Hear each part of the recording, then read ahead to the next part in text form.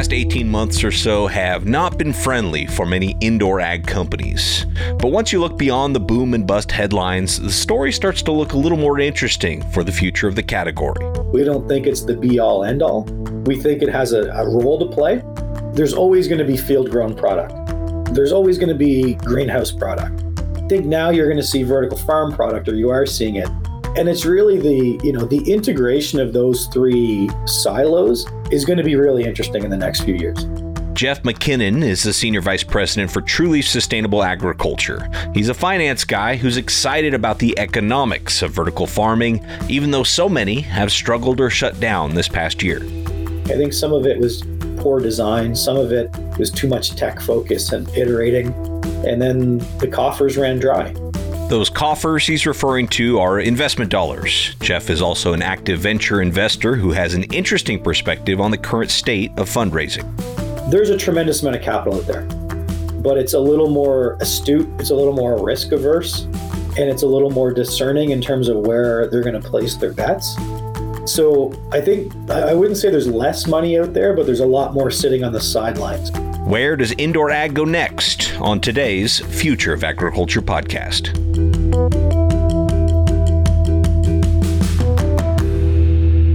Well, hello, fellow ag nerd. Thank you so much for joining me for another episode of the Future of Agriculture. My name is Tim Hamrich, and every week, you and I get to hear from the founders, farmers, innovators, and investors, the people shaping the future of the ag industry. Another great episode for you here today. Really interesting insights. But before we get into that, I want to take just a moment to thank our quarterly presenting sponsor, which is Calgary Economic Development. What makes Calgary, Alberta, the engine of Canada's agriculture industry?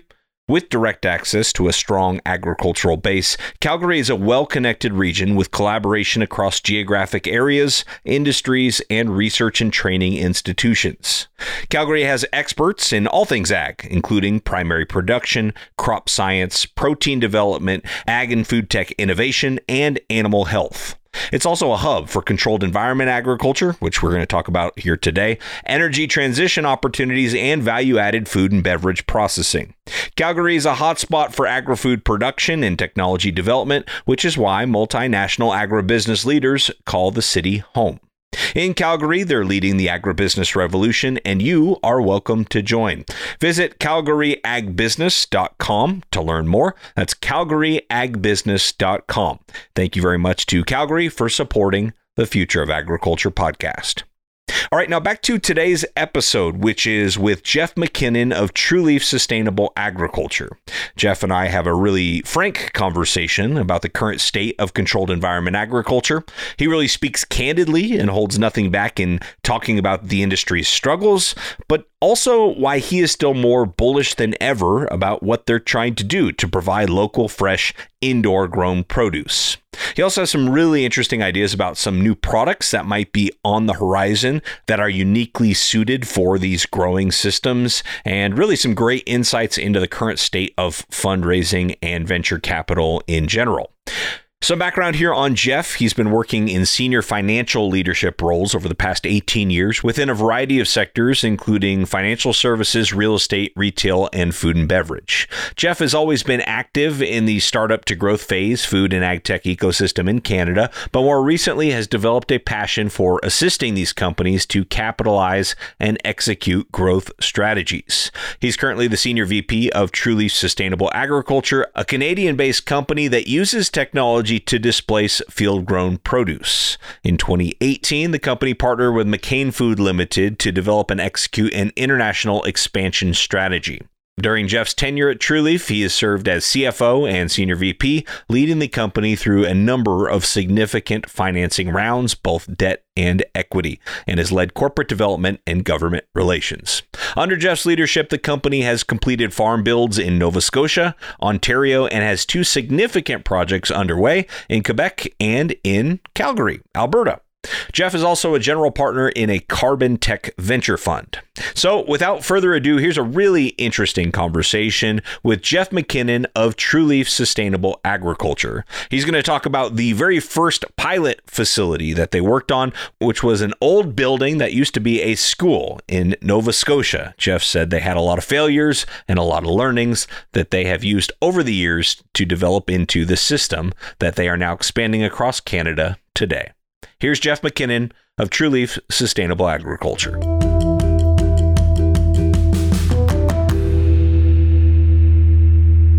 To the credit of the founder and the team, from day one, we said, we're not a technology company, we're a food company. So at the end of the day, you can do whatever you want with technology, IPs, patents, blah, blah, blah. But if the product coming out the other end doesn't taste good or people don't want to buy it, you really don't have anything. So we focused early on food and quality and taste. So we go into this old school, keeping in mind, you've got a couple agronomists, scientists, you've got a couple sales guys, which was the founder's background, and then finance guy.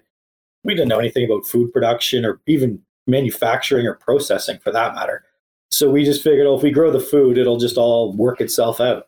But we didn't consider, what the implications are for food safety. We didn't consider process flow. We didn't consider that when you take a bench scale product that tastes really good and you put it in an old gym and you're, 30 feet in the air, you've got air stratification, you've got all kinds of engineering considerations that never even crossed our mind. So we got in there and the yields weren't great. The product was wet. Operationally was really challenging because of the food safety considerations. We had to constantly be cleaning areas because we were there's risk of cross-contamination and it was an old school. So then the floor starts to crack. Probably the most interesting story, or at least from my perspective, we built this thing in an old school. So it's cinder block. You think of an old gym, it's a big cinder block room. It's all kind of exterior walls. And we thought, great. In Nova Scotia, it's cold in the winter and it's, mildly warm in the summer. We thought, okay, well, the summer is going to be challenging because we're going to have heat. And vertical farming LED lights, they inherently create heat. So one of the challenges is removing heat from the process and humidity. So we said, okay, well, Nova Scotia, you've got July and August. It's hot. The rest of the year, it's pretty mild, I suppose. What we didn't consider was you've got, tens of thousands of liters of water running through this room. You've got LED lights generating heat and humidity with that water. And then in the middle of the winter, you've got big cinder block walls that basically it's, minus 15 outside. They turn into giant condensers. So you've got water pouring off the walls. It's just things that, again, we didn't think about. So in the winter, there's just water everywhere. And then that just creates more humidity. It was a mess, to be honest. So again, good learnings. And that's how we learned, to evolve our business and optimize. We use scissor lifts. I'd say the stereotypical things that you used to see people joking about with vertical farms 3 and 4 or 5 years ago. That was us 10 years ago. People up in scissor lifts removing trays and water everywhere and dirt everywhere. That was us. Yeah. It was bad. But a lot of lessons from that, I'm sure. Well, yeah. And, in retrospect, I think back and think where the industry is today, where the need is today, where our business is today, and how many farms we have and the investment. And I think back to the investment that went into that little underperforming farm in Truro, Nova Scotia. It was nothing. From an education standpoint, it was probably the best ROI we could have ever had. At the time, it felt like the sky was falling. But as you look back and say, it was a couple $1 million of burned capital, but man, the learnings we had that we were able to roll forward in our business were just incredibly valuable. Right. I think most people that are listening to the show have heard the high level arguments for indoor agriculture and for vertical farming in terms of, local, fresh water use, nutrient efficiency, all that good stuff. I wonder from an accounting and finance guy's perspective, what convinced you in your area of expertise that actually this wasn't just good for, the food system, this is also good for, as far as your investors and your stakeholders? Yeah, that's a good question. So, when I went into this years ago, Everyone talks about the benefits, water usage, et cetera, et cetera. The economics have always been I'd say the sticking point in the business. So backtrack almost 10 years ago, I wasn't convinced the economics would get there. It's capital intensive. You use energy, you need people, et cetera, et cetera. And you're competing against field grown product in California that, the energy comes from the sun. It's free. So, it's a difficult thing to compare. And we work a lot with the larger retailers, and there's, super secretive in terms of how the economics work and their business and competition, et cetera. But I've learned enough over the years that if I go back to when we first started selling back in 2014, there is a big difference. Like our selling price at GoodLeaf landed into the retailers. It was more than double what the retailers were paying for field grown. And you can say sustainability and it's got a great story and it's local and all these, it's food safe. All these things bring value, but ultimately, there's a balance of cost versus benefit. So we're lucky. We were able to sell at a price that was, economical for us, and our partners at the time were willing to pay for it. More, I think, for all of those perceived benefits, and they actually priced it on shelf, similar or actually at parity with California. So the end consumer wasn't seeing the difference. The retailers were seeing a margin compression. So that to me was always from the finance side. I was always worried about that because I just said, like, the gap's too big. You've got to bring your cost down. And my perspective, at least, on the vertical farming business and CEA in general, it's largely fixed cost driven. So it's really about, if you produce 10 crates a day or 100 crates a day or 1,000 crates a day, there's not that big of a cost difference. So it's about output and how effectively and how efficiently you can generate output. So my push was always, let's get the output up, which brings our cost per unit down. But what I didn't anticipate to the extent that has happened is the upward pressure on the California field. Like, it's just been almost the perfect storm for our industry, to be honest. Unfortunate for the end consumer, no doubt. But, whether it's, call it extreme weather, California was in drought. Then this year they're just soaked in water. So there's just massive supply shortages. Back in, it was November, December, I think it was, we had the issues with crop failures down there because of pests and things. Then the price skyrocketed. The shipping costs, I think everyone's talked about that for the last 3 or 4 years. It's gone through the roof. The Ukraine, Russia, that doesn't directly impact our business here in North America, but it certainly does in overseas and in Europe. So these events that are happening, it's scary for the world, but for our business, it's just driving that price of California field grown up. And what we're starting to see and what I'm hearing, we're not quite at parity, but it's getting pretty close. So we haven't put through a price increase since 2014. And what we're just seeing is we're stable and these guys just keep pushing up. So we get our return. The issue is, are the retailers going to continue and the food service guys going to continue to sell it if they're seeing compressed margins? But I think we're now starting to see close to parity, and that margin issue is starting to resolve itself, which I'd like to say we looked in the crystal ball and predicted that 10 years ago, but we didn't. That was always what I was worried about. And we're just seeing these world events. It just seems like every year there's some new crazy thing that happens that's impacting the price of food. Yeah.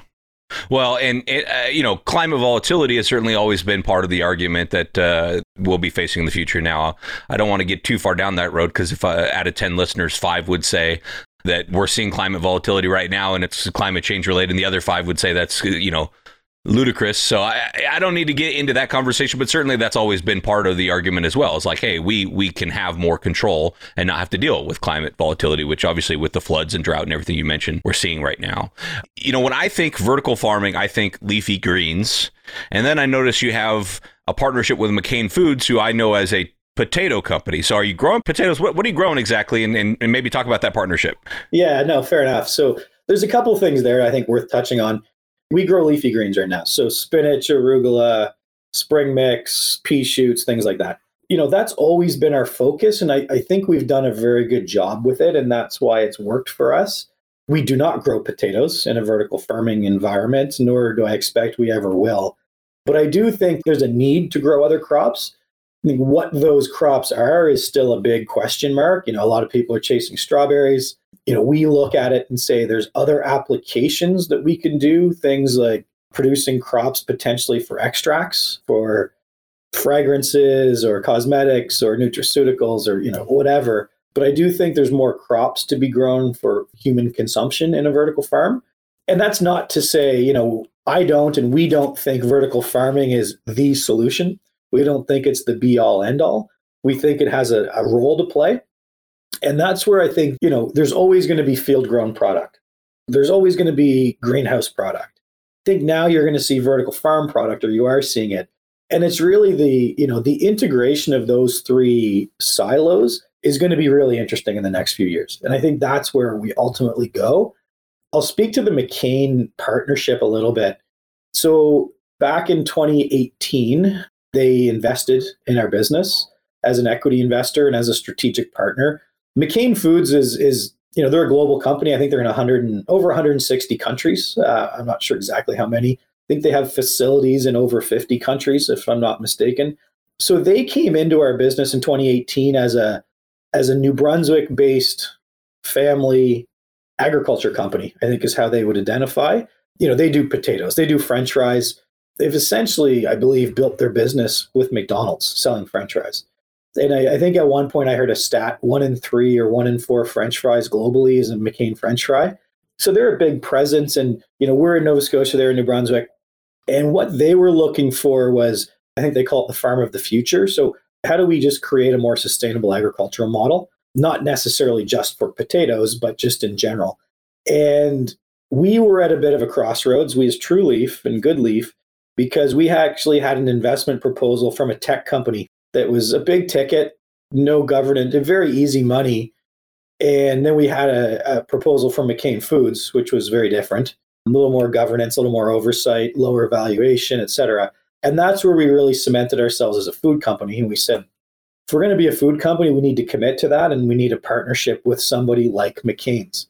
So they came in 2018 and they're a big organization, but they've always found time for us. And, they've been extremely supportive. We can leverage their teams anywhere from sustainable energy to engineering to insurance support to commercialization support. If we have questions and we don't have internal resources, we can pick up the phone and hopefully we can access somebody inside of McCain. So it's been a really, really good partnership in that way. They've continued to support us. And, from their perspective, and I can't remember if this was an official comment or something we kind of joked about with the McCain guys, but, you go to a steakhouse or you go to a pub or a restaurant and you order a steak or a hamburger or whatever it is you order. And the question typically is, do you want fries or salad with that? McCain covers the fries and now we cover the salad. So that was kind of our, the ad hoc sort of conversation, the joke we used to have with them is now they have both sides of the plate. So, they don't own the business. They have a decent ownership at stake in the business. They don't control it. They've just been a good strategic investor and partner for the last 4 or 5 years. That's really cool. Could you share more about this food company versus tech company? Because, I think maybe the intuitive part or the path most people would take is saying, we are a tech company. That's what VCs want, right? They want technology. Maybe talk about the significance of that decision. And if there were any concerns like, hey, maybe we do want to position ourselves as more of a tech company than food company, and how you ultimately resolve that. Yeah, it was a big debate. We always identified that way sort of through the early years as a food company, I should say. And we always said tech is an enabler to us being a good food company. We're not a tech company that uses food. We're a food company that uses tech. And it's one thing to say it. Some of our tech in our farms, some of it's off the shelf, some of it's completely custom, some of it's modified off the shelf, but there's not anything extremely proprietary inside the farms. We tried to base the model off relatively typical warehouse sort of material handling. And where the rubber hit the road was that McCain sort of story I just told you with McCain Foods, and we had a tech company, 2 different term sheets, we're bringing in capital. And the tech money was easy. It was easier money. It was much higher valuation. But we said, if we're going to be a food company, we need to commit to being a food company. And, food companies aren't going to get valuations like tech companies. It's just not the way it works. It's a different model. There's different expectations. There's different rigor. And at the time in 2018, there was a handful of vertical farming companies in North America, certainly nothing like there is today, although there's certainly less today than there was last year. We would have been the anomaly saying we're a food company back then. And we did it. I don't think it was to intentionally be different, but we wanted to chart our own path. And we felt strongly that people don't care about tech. When you go in to buy lettuce or you're going to buy lettuce to make salad for your family, you don't really care what technology's behind it. You pick up the clamshell, you give it a shake, you look to see if it's slimy, you look to see if it's clean and it's good. And then you take it home and taste it. And if it's good, then you're going to buy it. So for us, it was just a customer proposition of you got to have good food for people to buy it. So that was kind of our belief in the early days. And, we really had to look inside of ourselves on those term sheets to say, who are we? And we stuck with the food model. And I think you're seeing more of the players, the bigger players now are kind of positioning themselves less on tech, more on food. And, I'm pretty active in the investment space, the VC and private equity space. And I would say a few of the bigger vertical farm players had crazy valuations a couple of years ago because they were playing the tech card and, they were getting valuations that were just, I don't know, I think unsupportable in my opinion. But we chose a different path.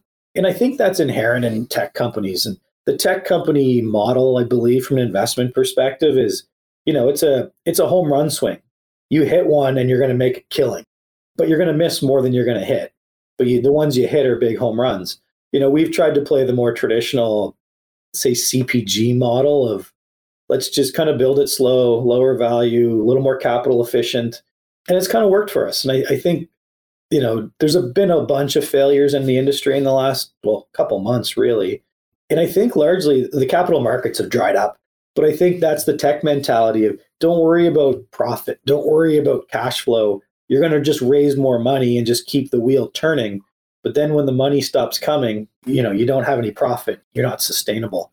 So we've kind of played that food play all along of get to profitability, get to financial sustainability. And, eventually if the capital dries up, we're able to sustain. So I think it's played well for us, but it wasn't easy. I mean, there was tough decisions made over the years and a lot of debate. And, McKinnon was really what solidified that path for us, I would say.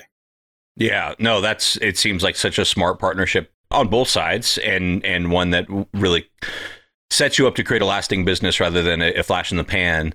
This is a really interesting kind of conversation right here about which companies seem to be making it versus which, seem to be falling off. And as you've mentioned, there have been some that have fallen off. I'm making an assumption here, and I want you to redirect me if I'm wrong. I would assume it's not the technology that has been the problem necessarily with the companies that are falling off. It's maybe an over-reliance on that investment as fuel to keep going. Is that right? Yeah, I mean, I think they're all unique.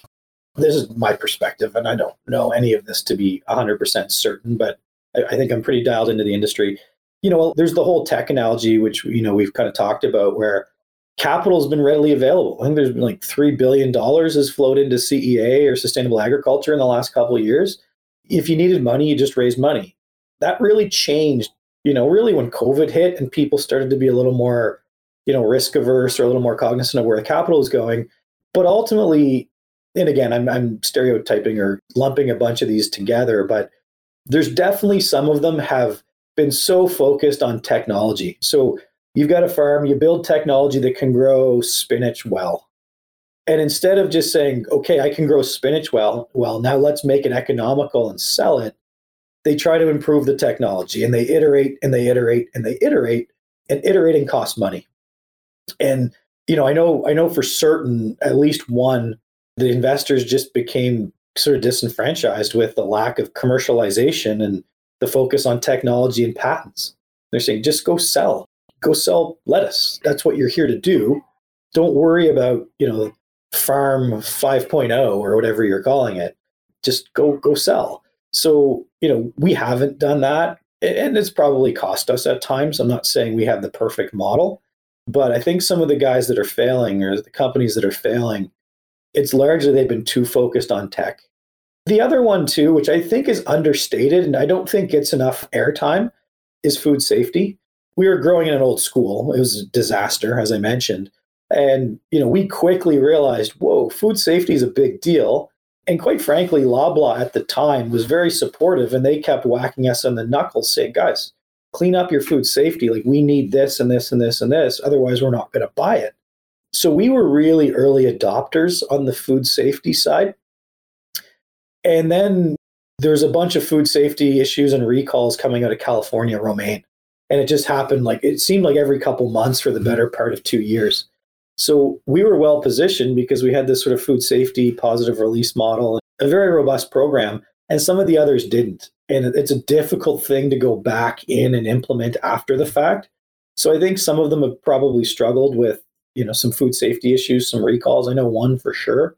So I think you've got a mixed bag. I think some of it was poor design. Some of it was too much tech focus and iterating. And then the coffers ran dry. Capital stopped flowing, and people have big overheads that are burning. Some of these guys are burning tens of millions of dollars a year in cash. So that's a pretty tough business to keep sustaining, especially when the markets dry up. And that's one thing I noticed is, on one hand, you have sort of the skeptics, as companies have gone under, the skeptics saying, see, I told you the energy costs are too high, the labor costs are too high, there's no differentiation, this could never work. And then you look at the companies that have gone under, and some of them, I don't know all of them, some of them were pouring all that money into growth, not into actually lowering the costs. And so the money they were burning was not all, certainly energy and labor are expensive, but the money seemed to be in how can we race to the next facility. Is that an accurate characterization?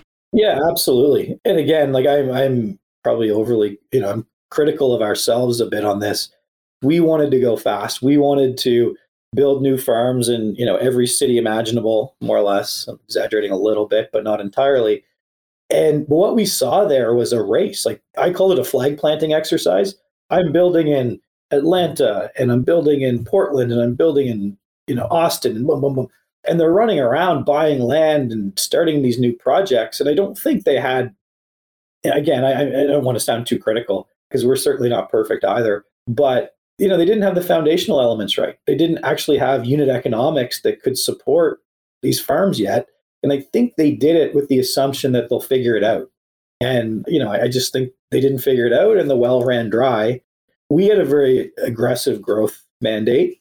And, we had that debate, and I, for one, was pushing to go faster with that sort of entrepreneurial spirit. And then some of our bigger institutional investors are saying, guys, slow, get it right. The analogy or the comment or the phrase we use is go slow to go fast. So get it right. And then once you've got it right, then we'll hit the gas. So we've got a facility in Guelph, Ontario that had been problematic. We've resolved it. It now functions very, very well. And then we've got 2 projects underway in Montreal and Calgary, one each. And that's a lot. That's a big bite. We don't have a big overhead. We don't have a big staff. So we're focused on, let's do these well. Let's get them stood up and producing good product. And then we'll go build some more. So I joke, which is perhaps inappropriate at times, but it's the Canadian approach. We're conservative. We're a little more risk averse. We're a little more capital efficient. We just do things a little differently here. And some of our American counterparts are raising tons of money and going fast. And I think it's kind of come back to bite a few of them. Yeah, it seems like a lot more are coming around to that Canadian perspective, I think. You mentioned kind of unit economics. Is there a way for you to create differentiation in your unit economics? Is it where you can lower your energy costs and your labor costs, or is it just more just like you said earlier about output? Like, hey, those are fixed. We're just going to have the output soar. I think it's both. There's definitely output, but there's also a cap. Like, there's only so much weight you can get out of a square foot of grow space. Eventually the product deteriorates. It gets too wet. It gets too thick. It gets too big, whatever. Nobody wants to eat a kale leaf that's the size of your head. So, there's a balance on the output, but there is optimization for sure. And I think in terms of cost, there's absolutely, largely energy's energy, but there's certainly regions where it's less expensive than others. There's regions where government provides rebates to bring down that energy costs. In Quebec, as an example, we pay a fraction of what we would pay in Ontario. Labor is tricky and always has been tricky in this space. And it's not unique to vertical farming these days. It's just labor is expensive and difficult to find. So you can solve for some of that with automation. We call it smart automation. So you don't automate everything, you do it where the ROI makes sense. So we're largely automated, but we still have quite a few staff in a facility. But it's the CapEx is another one. And it's, trying to bring down your capital costs so that, you can get an ROI that, achieves your kind of hurdle rate and can bring your price of your product down a little bit. I mean, lettuce is a commodity. You call it what you like. You can brand it. You can call it local. You can call it clean. You can call it organic, whatever you want to call it. It's very much commoditized at this point. So there will be a race on price at some point. And that's really what our focus is now is how do we bring our cost structure down so that we can compete on price when the time comes? And I think we've done a good job. Like we haven't had to put through a price increase in, I don't know, what's that, 7 years or something. So we've done a good job of bringing the price down, the cost down, I should say. But I think we need to do better. And that's, to me, the people that are going to win in this space, and there'll be more than one, are going to be those that figured out how do you get the most weight output with the lowest cost structure, which obviously kind of goes without saying. But that's really what we're focused on. How do you bring down those costs that you can control to some extent? Yeah. Well, you have talked about how TruLeaf and GoldLeaf are two different names. Can you maybe define those two, why the two different names? Yeah, so TruLeaf was the first company, and that's the parent company. The concept originally was, back to the technology food discussion, was, what if TruLeaf is a technology company and builds and creates technology, and then GoodLeaf as a wholly owned subsidiary, that's our operating brand now. That's what people know us. That is a food company.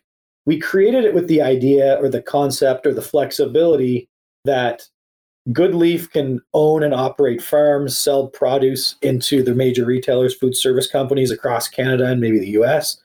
TruLeaf would maybe build farms or sell technology to people who wanted to build farms in regions that we don't compete through GoodLeaf. So maybe overseas or in Asia or Australia. So that was the original kind of founding premise. And, we quickly decided we're not a tech company, so that model doesn't work. But we do think, and, to this day, we still believe there's other opportunities outside of food production. So we've kind of kept the two companies, TruLeaf being the owner of GoodLeaf. GoodLeaf's a food company. But, is there an opportunity to spin up a business that does extracts or, does something that we haven't even contemplated yet? Because we do think there's an evolution to happen, and there's a tremendous amount of opportunity coming our way. We just don't know exactly what some of it is yet. So we wanted to create the flexibility that we can have subsidiaries that kind of each have their own unique proposition.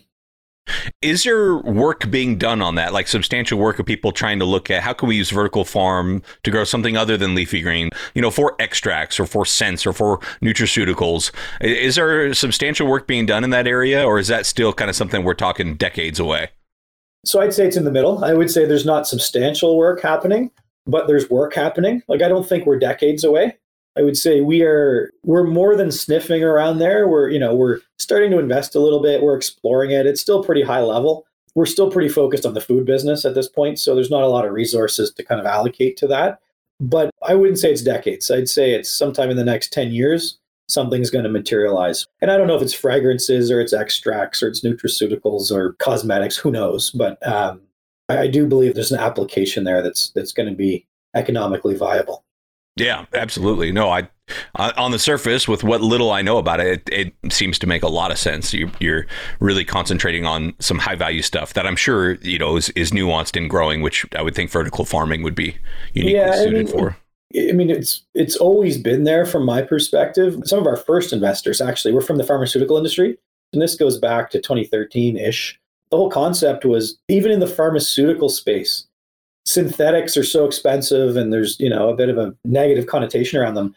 And botanical pharmaceuticals are really starting to kind of move up the curve. And, I'm not sure we'd want to chase pharmaceuticals just from a regulatory standpoint. But even that, the fact they invested in the business for that reason kind of showed that, geez, you know what?